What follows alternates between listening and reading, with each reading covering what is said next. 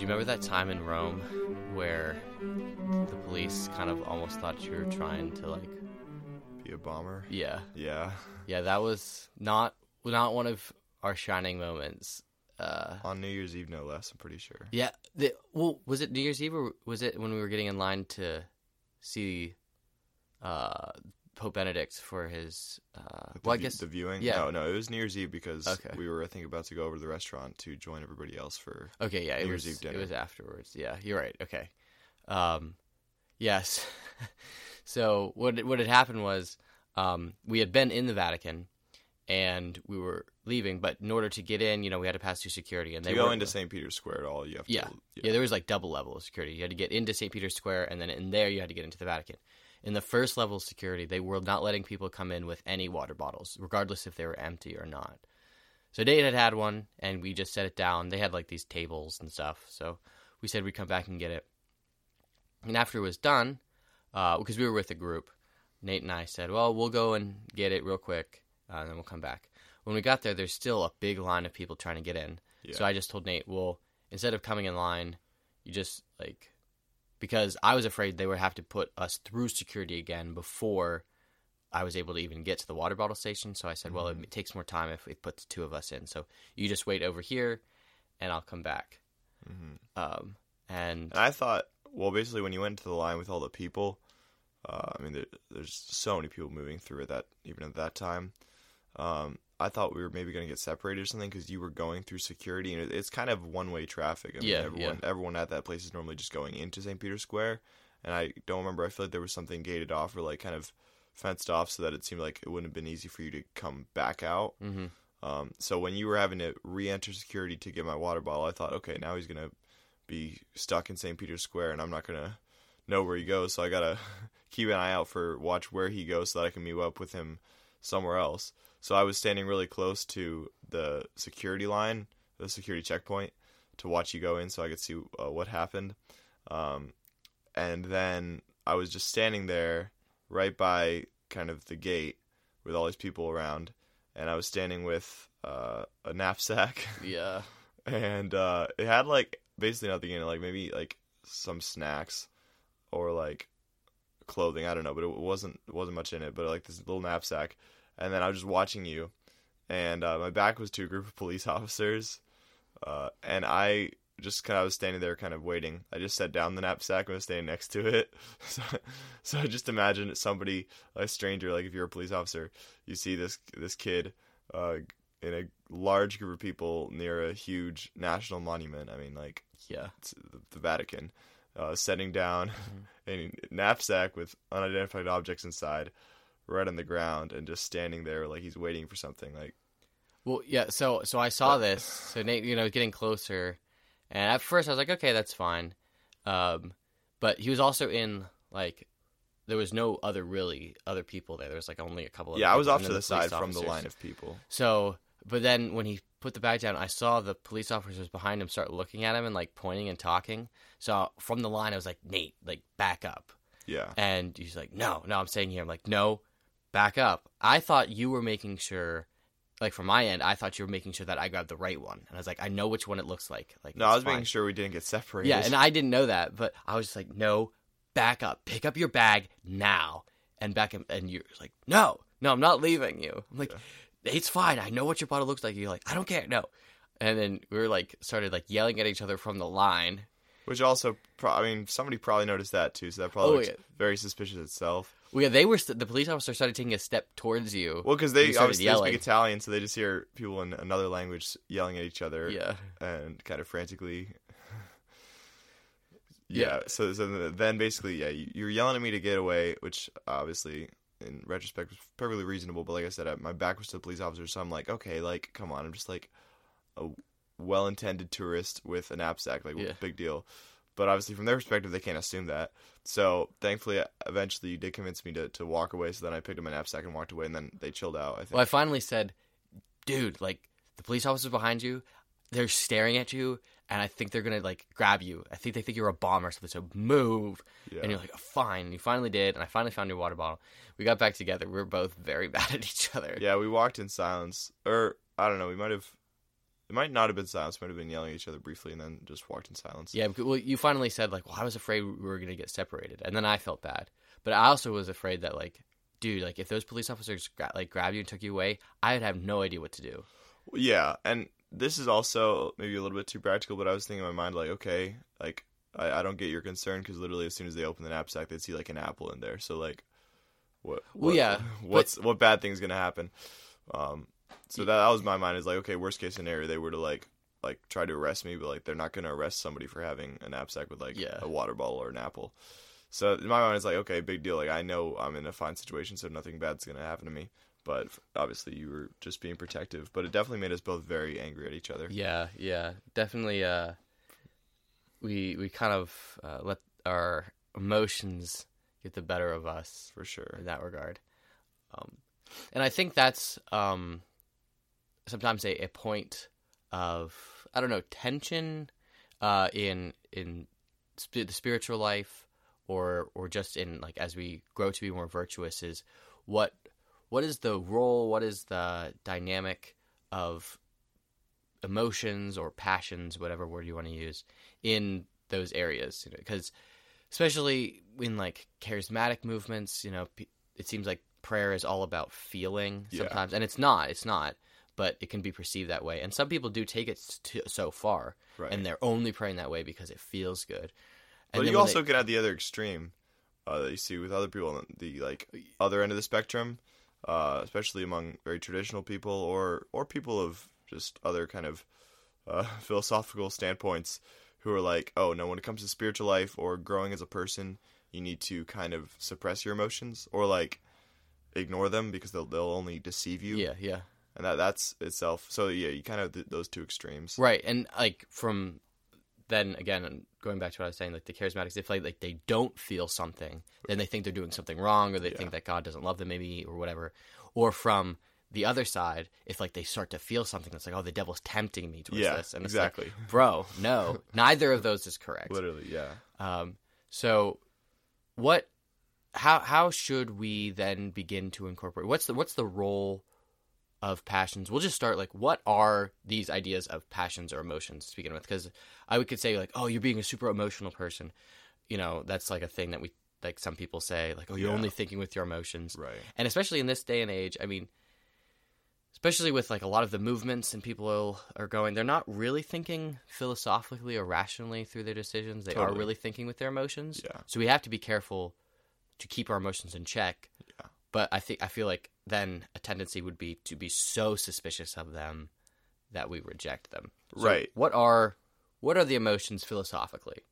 Well, I mean, one big thing, I think, just linguistically, obviously when we're speaking about passions, we're speaking about, it comes from the Latin word to suffer, meaning, like, it's the same term from which we get the word passive as opposed to active.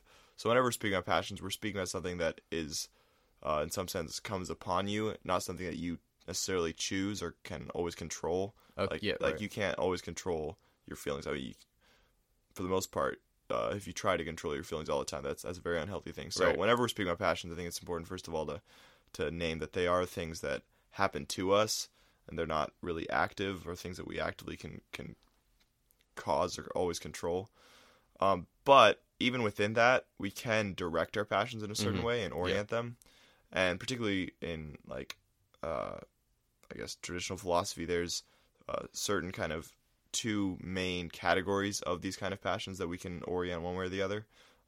You know more about that, but do you want to say what those two are? Yeah, so the passions themselves fall under what is called the appetitive part of the soul. Okay. So we have our will and our intellect, which those are the higher level, and then the rational nature part of the soul. We have the rational and non-rational. Yeah. And in the non-rational, there's things like, your basic kind of, I mean, to speak in Aristotle's terms, like your nutritive faculty, like, okay, your desire for growth, or the aspect of your soul that causes growth and things like that. And then also there's other aspects like that lead to you being able to move around. Mm-hmm. And then there's, on the other end, the rational, which is, your ability to think and choose this or that thing. But then kind of in between, kind of bridging the gap is what you're talking about, the appetitive. So you're the desiring part of your soul. Yeah, exactly. Yeah. Yeah, so just to make that distinction is that, but like you said, these are things that are acted upon. They're being acted upon us. We're not acting. So the will and the intellect are how we act. Yeah. And then the appetitive part of the soul, that is which receives these passions on them. That's where they're coming from. So there's two categories. They're called the concupiscible passions and the irascible passions. So the concupiscible, and we use the words passions and emotions interchangeably here. Yeah. So the irascible emotions are, the concupiscible emotions are those which are our desires towards a good or bad, viewed simply, like objectively, just in and of itself. Yeah. Yeah. So those would be emotions such as love, you desire something good, simply what you want, right? Yeah. Or hate, you don't like what is bad. Or desire, you're yearning for a love or a good that you don't have yet. Or aversion, you want to stay away from a bad. Right. Joy, when you have the good thing. Or sorrow, when you're deprived of it. Or when you're stuck with a bad thing.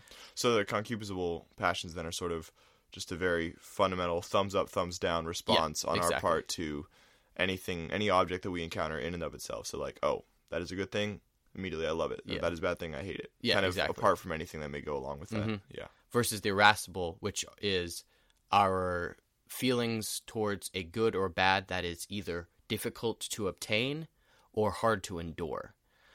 So for those would be examples of that would be hope and despair. So we hope for a good, let's say heaven, but it's a lot hard. It's hard to get there. Right. Or despair that like, oh, it's so hard to get there. Like I'll never do it. Or that, oh, this really like an abusive situation or relationship, like it's difficult on me. I'll never get out of it. Despair. And then confidence versus fear, or another bravery, courage. That's just another word for confidence. Basically, you see a good that's hard to get, but you're still willing to fight for it. Right. Or a bad that's hard to fight back, but you're still going to.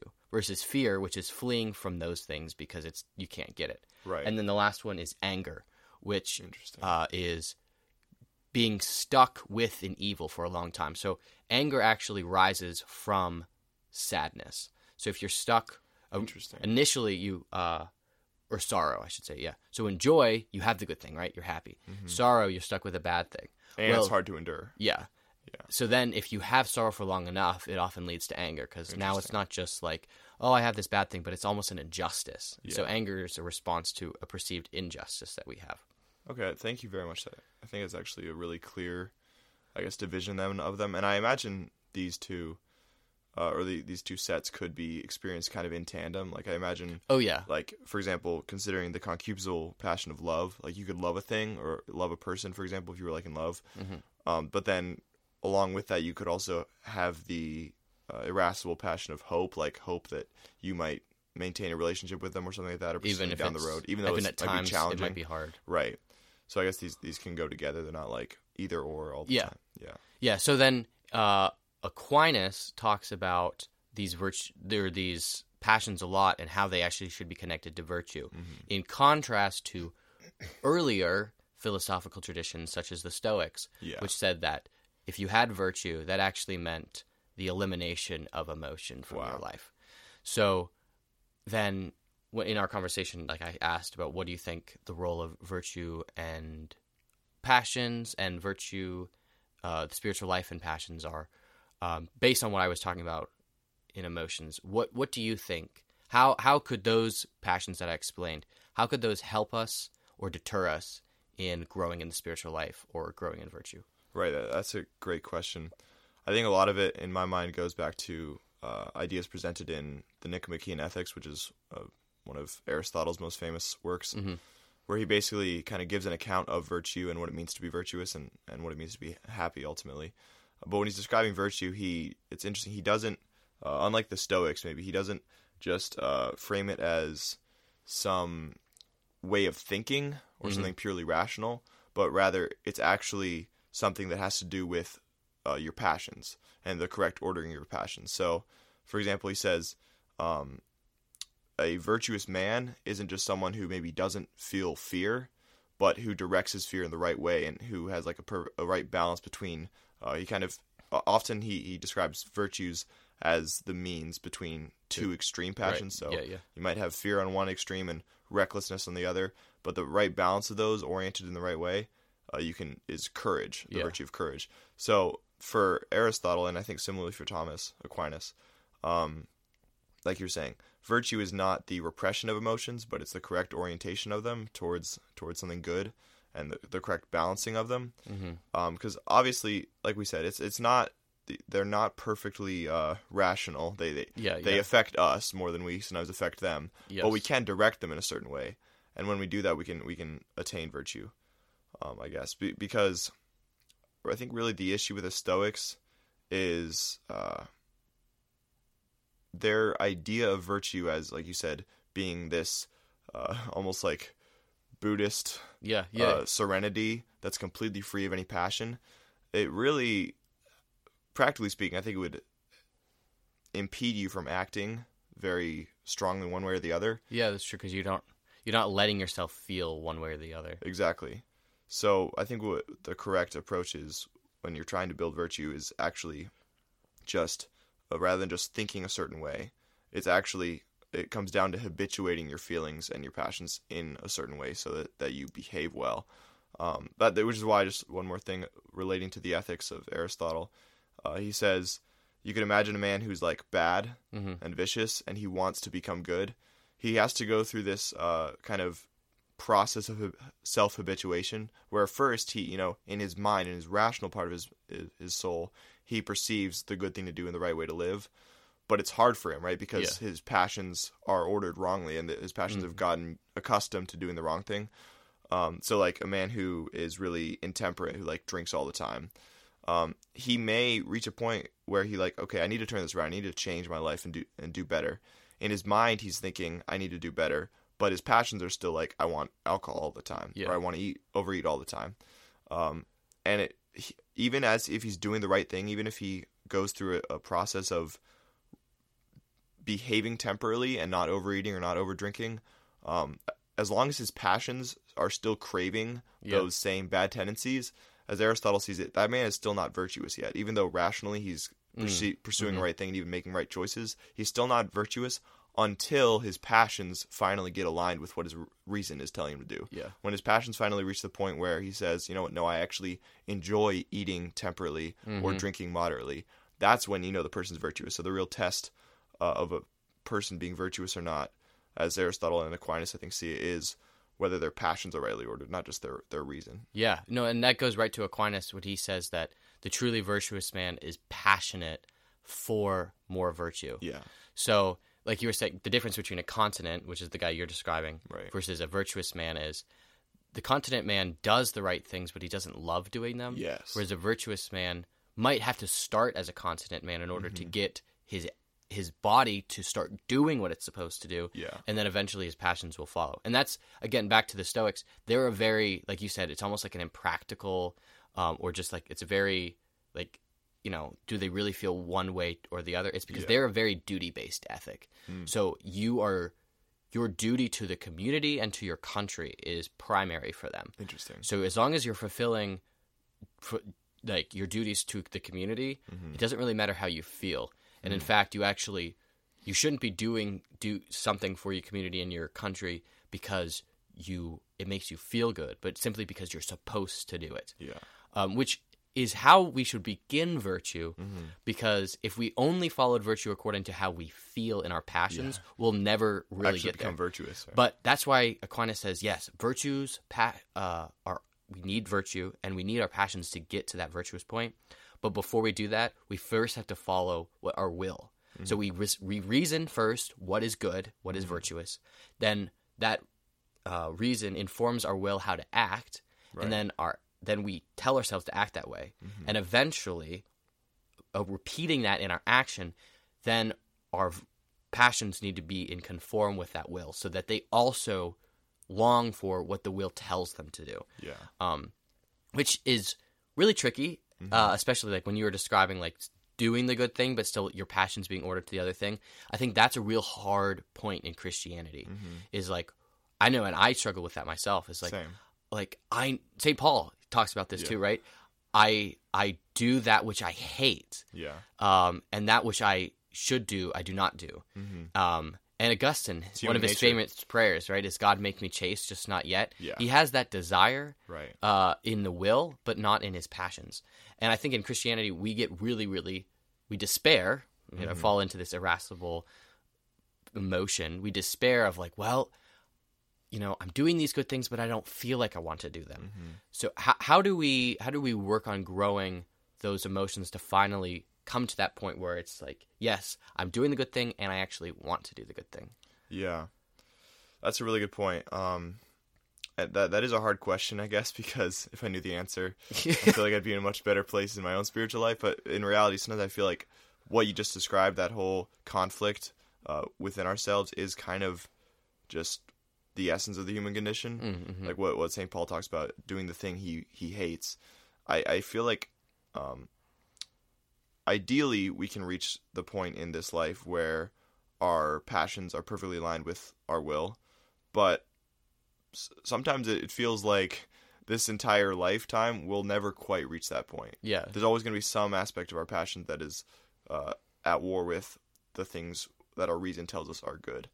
And so it's hard to answer that, like what you're saying or that question you asked of how can we grow in that. I think practically speaking, one big thing is the recognition of our own human condition. Yeah. And realizing, look, it's not like we're freaks. It's not that there's something abnormal with us that we want to do the things we know are wrong. That is just an unfortunate effect of original sin, and that may not change for most of this life for us. But another big thing is recognizing that it's not purely a matter of us just white-knuckling our way to holiness or to virtue. It has to come through our dependency on God. Mm-hmm. Because that's one real challenge with reading Aristotle when he's describing this path to virtue, is realizing and he kind of, there's certain chapters of his ethics that are almost kind of hopeless, where he talks about, there may be some people that are just not habituated this way, and they may never become habituated this way because there's really no way for them to get in touch with virtue. And that would be true if virtue purely came down to our will and our personal motivation. Like, I'm just going to try really hard, and over time I'm just going to order my passions, like whatever it takes. But that amount of strength isn't really truly within us. Yeah, right. So instead we need to rely on God's assistance and trust in Him, trust the process that He's allowing for us, and particularly pursue the sacraments and virtue. Yeah. And also prayer, because basically the sacraments and prayer are just kind of the two amazing opportunities where He gives us His grace so that we're enabled to attain virtue. Because if it was just our own strength, we would never actually be able to attain the perfection of virtue, because like I said, our passions are disordered. Our passions do want to do the things we know are wrong. Yeah. And so on our own we couldn't do it, but if we realize, okay, that's fine, that's just the human condition, I got to embrace it. But in spite of that challenge, we just turn to God, and particularly in the sacraments, that I think can give us the grace to do things that otherwise would be impossible, and can over time habituate our passions to doing the right thing in a way that just our own personal motivation or human strength couldn't. Yeah. But I don't know. What do you think? You actually, the two things I was going to say is prayer, constant prayer, because if we think, like you said, that we can over time eventually force our passions, or that it'll always happen eventually, that they'll fully align with our will, that's never going to happen. No. It's only if we really ask God to order our passions too. Right. We can pray emotionally, but we have to also ask God to guide those emotions. And then, grace. All of this, and I think Aquinas even says this at one point. He said, still all of this means nothing if God's grace is not part of our life. Because we could not ever really reach a virtuous point if God's grace doesn't lead us there. Yeah. He instills us with virtue, yes, but greater virtue is only possible through grace. And two things I kind of want to shift to. One, actually, I was just at World Youth Day. You know that. Yeah, that was awesome. And there was we were listening to a reflection by this bishop, and he said, there are some of you here. He was talking about virtue. Do you remember who it was? No, I heard so many bishops. Sorry, I don't remember which one it was. You're valid. He said, think about, okay, he was talking about virtue and like how to live a virtuous life, and that's Yeah. the only way that's going to change our culture is if we actually start to truly live virtuous lives. Yeah. So he said, okay, if I asked you what's one virtue you really think you lack, I'm sure all of you can come up with that, right? He said, but then also I will say on the other hand, what's one virtue you really think that God has just given you the grace to really come to easily, right? And so he's kind of reflecting on that. He said, both of those are areas for how to grow in community. So one, if you're struggling with a virtue, you probably know someone else who excels at that virtue. So not only prayer and the sacraments, which are the primary way to grow in virtue, but also seek someone else out who you know is shining in that virtue and ask them to help you. But then, on the other hand, if you have virtues that kind of are coming to you way more easily, that your passions are way more aligned to your will just naturally, exude those and offer to help other people. It's not, as long as you don't do it arrogantly, if you're like, hey, I noticed that like your discipline in eating or like your discipline in consistent prayer is not like shining. I'm still growing in these areas, but I feel like God's given me a grace to like be pretty virtuous or like be strong in these. Like, could I help you? That's not judgmental. That's kindness. I want you to come to heaven, and the Right. best way to go to heaven is by living the Beatitudes, and living the Beatitudes is living virtue. So, but then immediately saying like, but also like, hey, I need help in this area. Right. And that also takes us away from this idea that pursuit of virtue is a singular autonomous thing. Yeah. Like, I have to become virtuous in this area. Yes, but it's only dependent on God's grace and the help of the community. If you're helping me, if you weren't meant to help me in virtue, then why would God create a community of the church? Right. Absolutely. If every person could come to virtue on their own, the church doesn't make any sense. But since we clearly can't, that's why the church exists. Yeah. That's a beautiful point. Yeah, it's been said so many times before, but that famous quote, "No man is an island," is particularly true of growth in the area of virtue. And I think what you just like, you hit the nail on it, because that is one thing that I think a lot of people lack in their understanding of growing towards perfection, is the understanding that you can only do it in a community. Yeah. A lot of people are keen to their own like insufficiencies and their own failures, and they're less aware of their own like virtues, like you're saying. But like on both those ends, they can be driven towards isolation, either because they feel, okay, like I'm lesser than all the people around me, so I just got to work on this stuff all on my own. Or if they do become aware of their own virtues or gifts, they feel like, oh, I don't want to be judgmental, so they don't do the other thing you're talking about, where they can, as brothers and sisters, go to their fellow members of the church and be like, hey, can I help you in this area? Because they don't want to seem judgmental. They don't want to seem condescending. Yeah. So for both those reasons, I think people can isolate themselves. But like you're saying, it's really important, if we're growing as a community, to just kind of put aside our pride and just actually embrace the fact that we all have gifts and we all have struggles, and the only way that we're all going to reach perfection is by working together and supporting one another, so that we can overcome our struggles together and then just continue to grow in our strengths and our virtues. Yeah. And that's unity, right? The transcendental of unity. So virtue and the cultivation of virtue, if our passions are ordering us, right, that brings us into a unity. It's also living virtue is to actually live the transcendentals. Yeah. It is to live goodness. Absolutely. It is to live beauty. It is to live truth. Because it is only in virtue that we become closer to God and to one another. And coming closer to God is to come closer to beauty, good, and true itself. Yeah. And one point I wanted to hit real quick before we close is this: in the spiritual life, we were talking about emotions and virtue a lot, and we mentioned prayer, and I want to kind of go back to the role of emotions in prayer, because like we started, like some people say like, oh, put them all, like, you know, it's very emotional. Right. Some people say it's totally dead, like don't, you know. Yeah.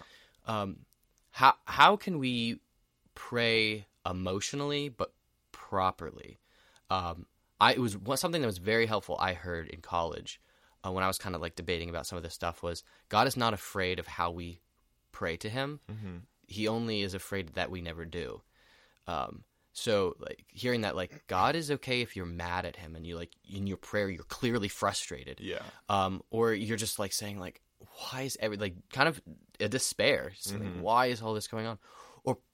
or praying really joyfully. I don't think we do that enough. We're kind of praying at sorrow or in like, oh, Yeah. but like, thank you, God. This is awesome. This has been amazing. Right. I know some people are like, oh, that's so superficial. Like, God knows you're like everything's given you. But do you pray emotionally at all, or what's your experience with that? Or how do you think we could do it properly, and how does it help us in our spiritual life? Yeah, I think one really important thing to recognize is that on one hand, emotions can be deceptive, and so we shouldn't purely judge the quality of our prayer or spiritual life based off the quality of our emotions. Yeah. But on the other hand, we got to recognize emotions are not an effect of original sin. Yeah. They're gifts from God, and in fact, we worship a God who wept. We speak of Jesus who wept, and one of the deepest prayer experiences of his life on earth was in the Garden of Gethsemane, which was, he was so stressed emotionally that he was bleeding, or he was sweating blood, right? So and he flipped over the temple tables because out he was of anger, mad, right? And there were other moments where he showed immense joy. So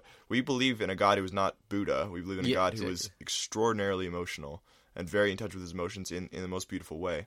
So I think, first of all, it's important to kind of just write off those two extremes that we talked about. For one hand, saying those people who want to purely identify prayer as a matter of emotions, we want to say, no, that's not correct, because sometimes you won't feel anything in prayer. Yeah, because Christ on the cross, that's his greatest prayer, and he definitely felt nothing. Right, exactly. And you think of amazing spiritual warriors like Mother Teresa, who for decades in prayer felt literally nothing, even though while she was doing these wonderful things in India, she felt nothing.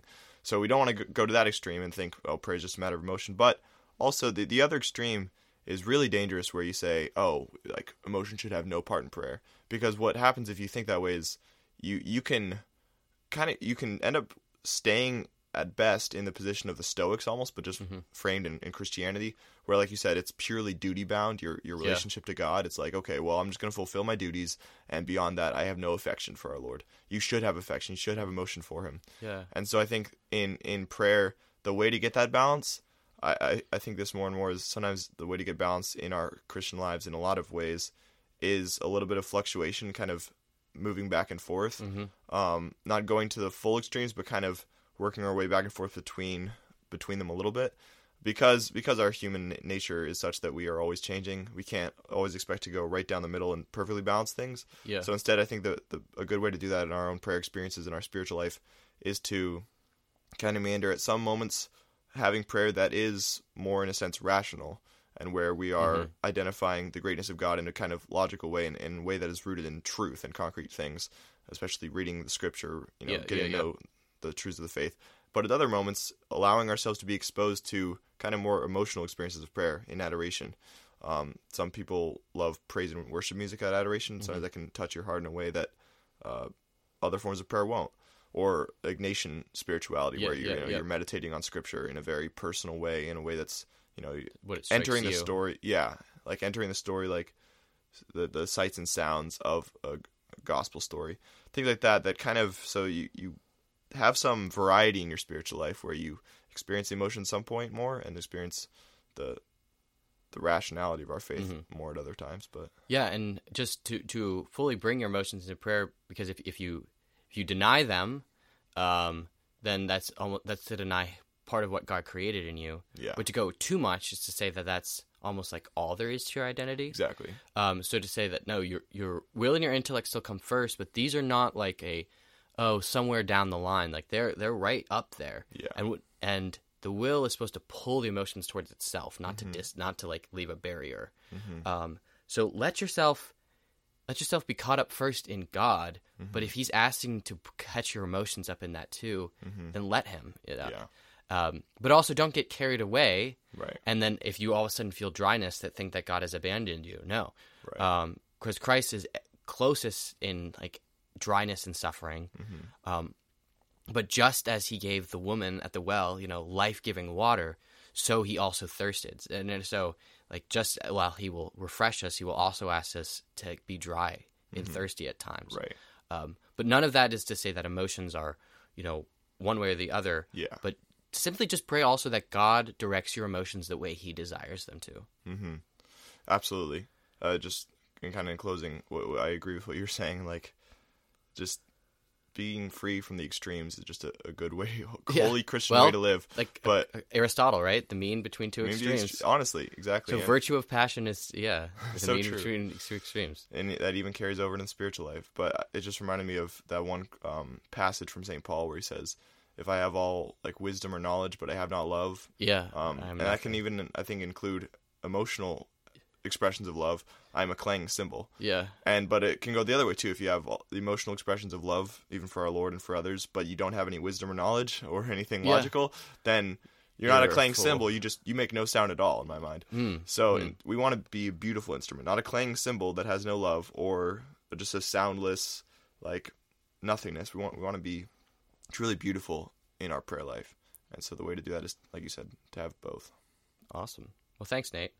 And thank you all for joining us. If you stuck around the whole time, it's awesome. We appreciate it. This has been another episode of All Good in the Brotherhood. We hope that you continue to keep on listening. Please rate us on Spotify, share with your friends and family on social media, whatever. Comment below on Spotify, whatever it is. We want to continue to grow this. And if this episode has been helpful at all to you, we'd love to hear about it. So have a fantastic and God bless day. Yeah, have a most bodacious day, guys. All right, peace out.